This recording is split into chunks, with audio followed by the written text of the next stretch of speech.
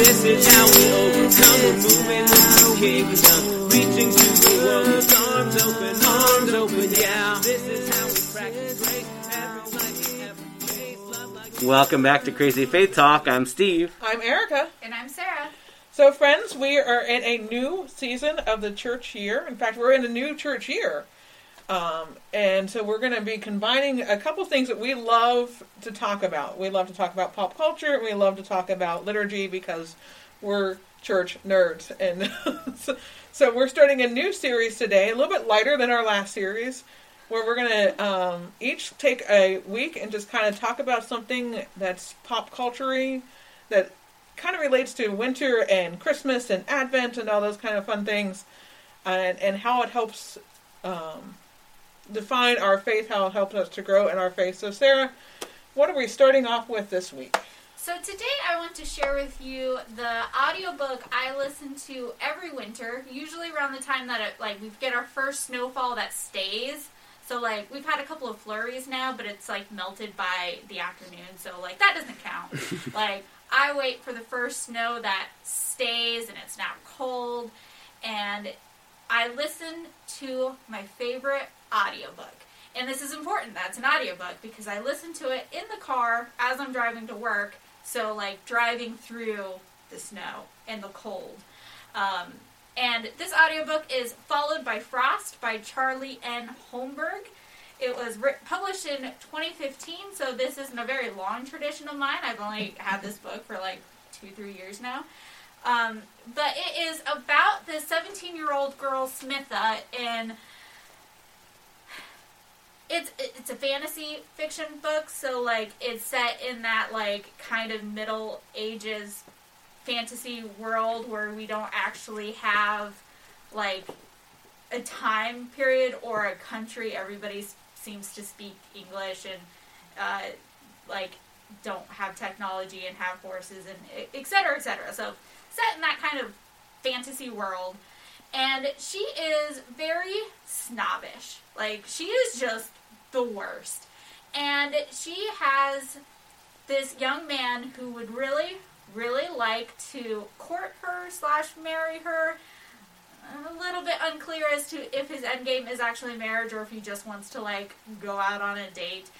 And she keeps, just ignoring him and avoiding him, and he's not picking up on this hint that she is super not into him, and eventually he just straight out asks her, hey, meet me by the docks at sunset, and let's talk. And she's like, okay, sure, I'll see you then. And then she just doesn't come. She just stands him up. And so the next day he, confronts her about this and is, understandably upset. And she's just haven't you picked up on this? I'm not interested. And he's like, well, you could have just said no. You didn't have to agree to meet with me if you didn't want to meet with me.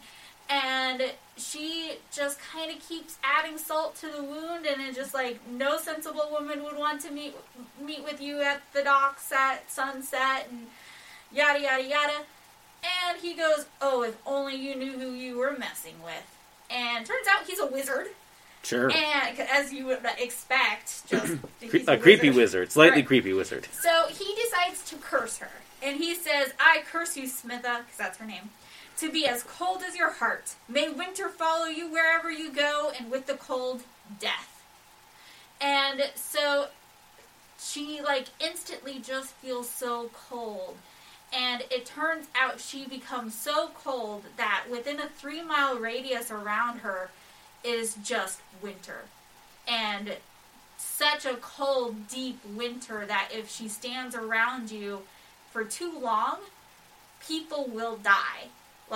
She ends up being driven out of her town because children and old people are starting to die from the cold and from the winter. And so she is driven out, and she, takes a little bit of food with her, but she's finding it hard to eat because by the time she brings it up to her mouth, it's frozen solid. Water is frozen solid. She's having a hard time, nourishing herself. But she is wandering around, trying not to stay in one place for too long, and death starts visiting her, the personification of death. And it's the rest of the story is her journey as she starts realizing that how you treat people matters. And eventually she is able to go to a place where she's able to use her curse to end up blessing others.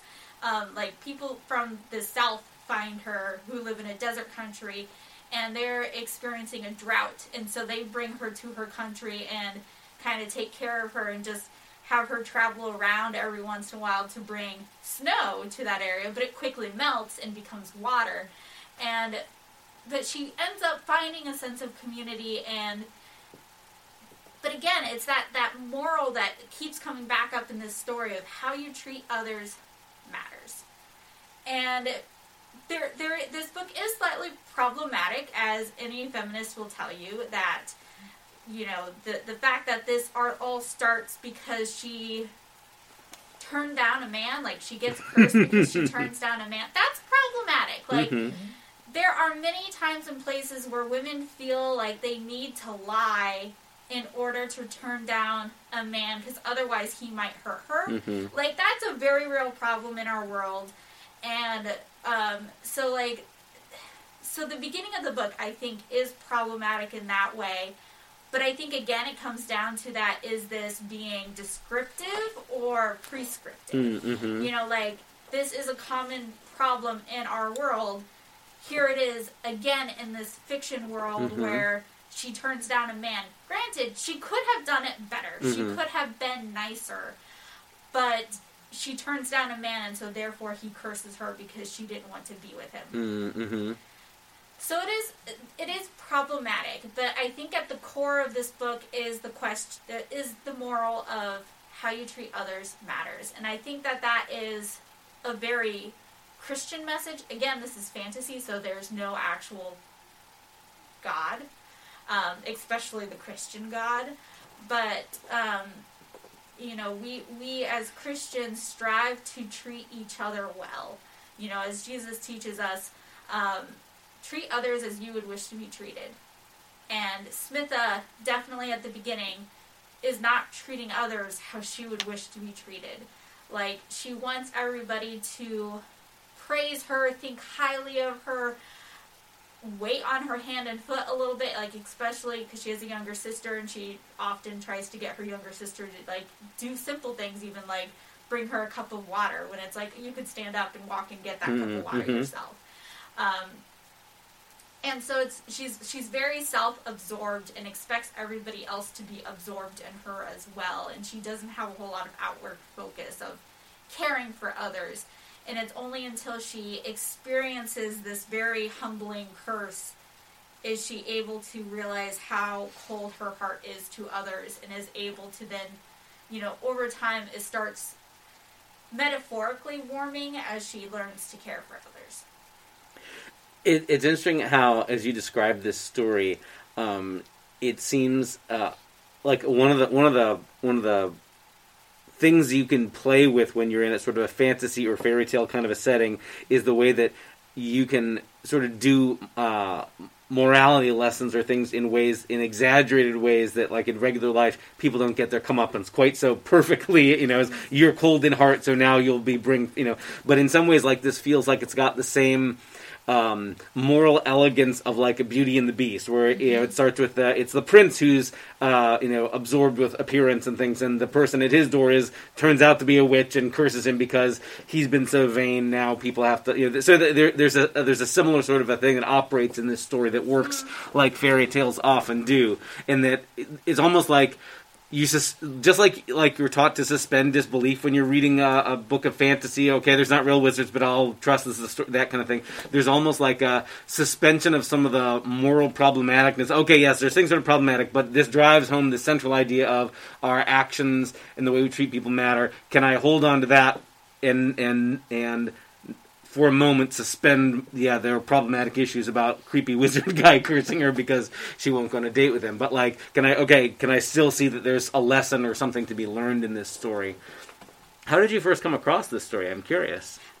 It's, Charlie N. Holmberg is one of my favorite authors, which I think is in part because, for 1 year for Christmas, one of my parishioners gave me a Kindle Unlimited subscription for a year, and she was one of the authors that, like, had agreed to, like, let her audiobooks be as, you know, you could listen to her audiobooks for free if you had Kindle Unlimited. And so I listened to a bunch of her stuff, and then when I later no longer had Kindle Unlimited, but I have an Audible subscription, she's one of the authors that I frequently use my credits to buy, because I really like her I really like her books, full stop, but then, like, the way that it lends itself well to an audiobook. Yeah, okay. Had you had familiarity with her before this, before getting the subscription at all, or no. So it's just by sheer chance that she was willing to let her work be used there, huh? Yeah.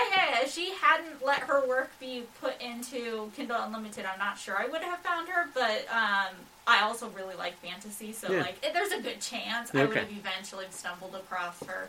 I think Followed by Frost was the first book of hers that I had listened to, though. Okay. But I highly recommend it. If you like fantasy, Charlie and Holmberg, very good author. Can I ask, in this story, in some ways it feels like there is this simplicity of a fairy tale in that, like, again, I can't help but hear sort of echoes of Beauty and the Beast, of sort of like person who's mean or rude has to learn how to be kind to others, that kind of thing. It's just sort of a different metaphor, that instead of being a monster, she's, brings winter with her, that kind of thing. And maybe the million times my kids have watched Disney's Frozen, I can't help but hear, like, the story of Elsa and Anna and all that in the background too. Yeah, but the cold does bother her, unlike Elsa. Gotcha. Yeah, it sounds like there's definitely some differences there, but, like, it sounds like it's got the clarity of a fairy tale, of, like, and here's the lesson of the story. Are there other nuances, or are there other complexities to the story? Are there ways where when you hear this story year after year after year that makes it worth it for you, like, to spend time hearing this story again, knowing that you probably already get what the moral is by this point? Yeah, I think the thing that it often reminds me of is how small things sometimes matter. Like, at one point when she's in the desert country, when she's not needed, they have her just kind of up in a cave up in the mountains, and then people will come and visit, like, come and bring her food every couple of days, and one of the maids who brings her food will actually stay for half the day and will visit with her and, like, teaches her how to weave, and, like, will bring her books and, like, treat her with human dignity. And, like, it's not any big things. It's just a lot of little things, taking time to spend time with her and to talk with her, whereas everybody else is terrified of her because, like, if you were to touch her skin, you would get really bad frostbite within seconds. So, like, she's a very dangerous person to be around, as well as if you grew up in a desert region, like, that kind of cold is going to feel really unnatural to you and really uncomfortable. But this one maid really takes the time to do those small things. And it's things like that. It's that reminder of small things matter, and sometimes small things matter, but in a bad way. Like, you could do a small thing without, like, thinking or meaning to, and it's going to hurt somebody. Like, again, her accidentally touching somebody gives them severe frostbite. And in a desert country, again, you're not going to know how to treat frostbite. Yeah. She wasn't doing it intentionally or maliciously. It's just accidental touching. It hurts. This that you just mentioned suggests to me something I had not thought about. That it sounds like the transformation in Smitha's character, of her sort of learning to be a decent human being toward other people. It seems like an important part of how she gets there is by being the recipient of kindness, not just suffering the punishment of this curse, right? Yeah, because so she spends a couple of years wandering the mountains by herself for a while in her own home country, but it wasn't to avoid people because she doesn't want to hurt them. She's looking for another wizard to break her curse. Like, and she starts avoiding towns only because people start showing up with weapons to drive her away, and it's more of I don't want to get hurt, not thinking, oh, my mere presence is hurting them. Right. Like it really isn't until she starts receiving kindness herself that she starts understanding it.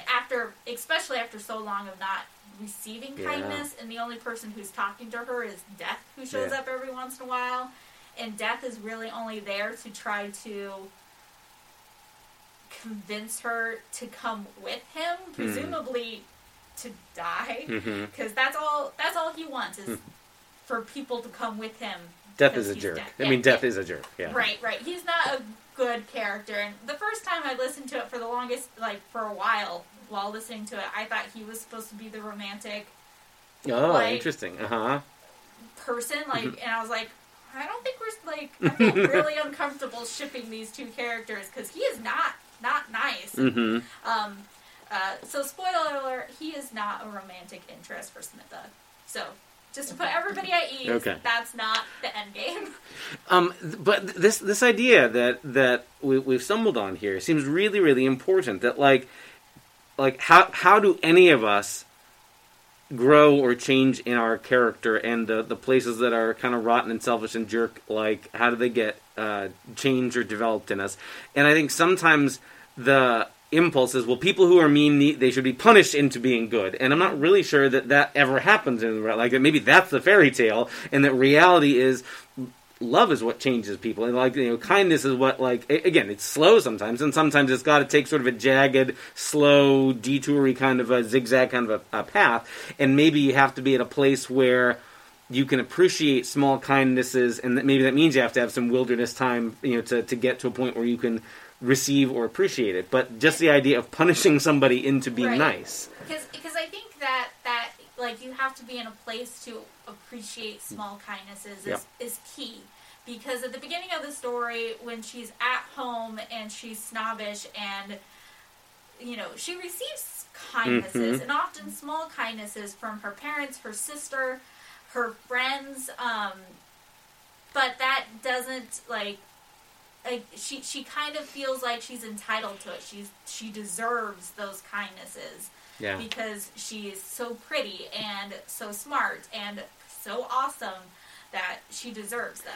And in that regard, when you're convinced that you've earned something, you can't receive a kindness as a kindness, you treat it like an entitlement. And there's something important about that. Even though the creepy wizard in the beginning may intend this as punishment, this ends up being something that sort of clears the ground for her to be changed in her character, and who knows, maybe the wizard is really clever. Maybe he's playing chess and is thinking about you'll suffer to the point where then you'll be able to receive kindness and it will change your heart or something like that. But that seems to be a really important idea, and wearing my church nerd hat as we're having this conversation at the beginning of this season of Advent.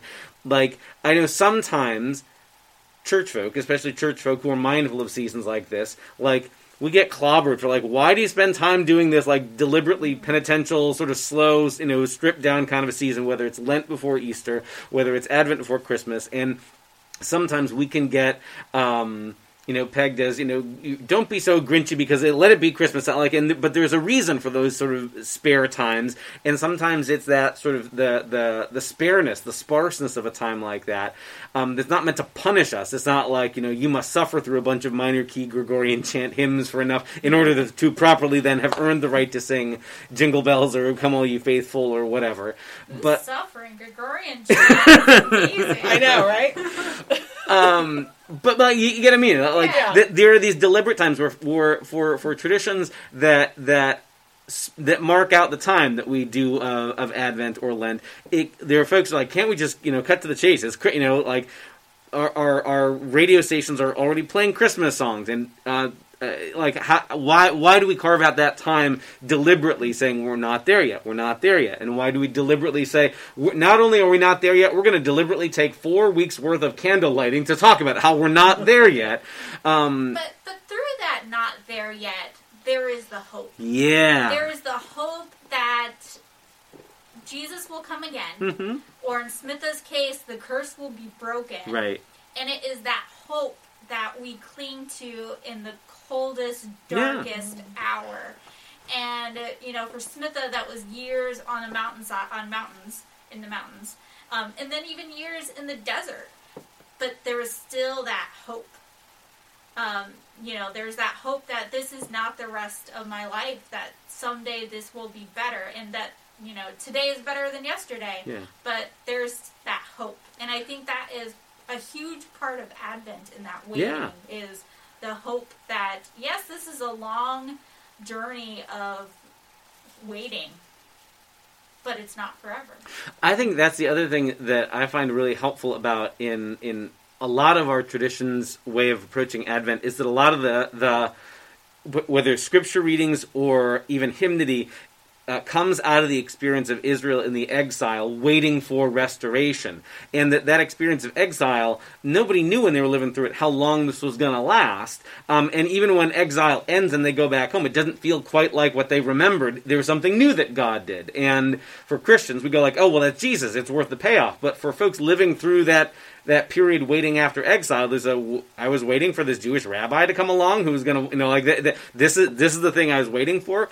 But that experience of sometimes the waiting is without a guarantee of it's just going to be 25 days worth of waiting on your Advent calendar. And then we get sometimes the waiting is long, and sometimes no one has promised an end date. But how do you live, hopefully, in the midst of those kind of seasons? And instead of assuming the goal is how to get out of them as fast as possible, maybe the question is how do I use that period, whether it feels like the wilderness or it feels like the weeks of Advent or it's the years in exile or the wilderness for Jesus, how do I use those experiences, and could God be doing something or using those experiences in ways to shape me so that when the next thing comes, when finally we are at Christmas or when the curse finally is broken, I'm ready in a position to receive it.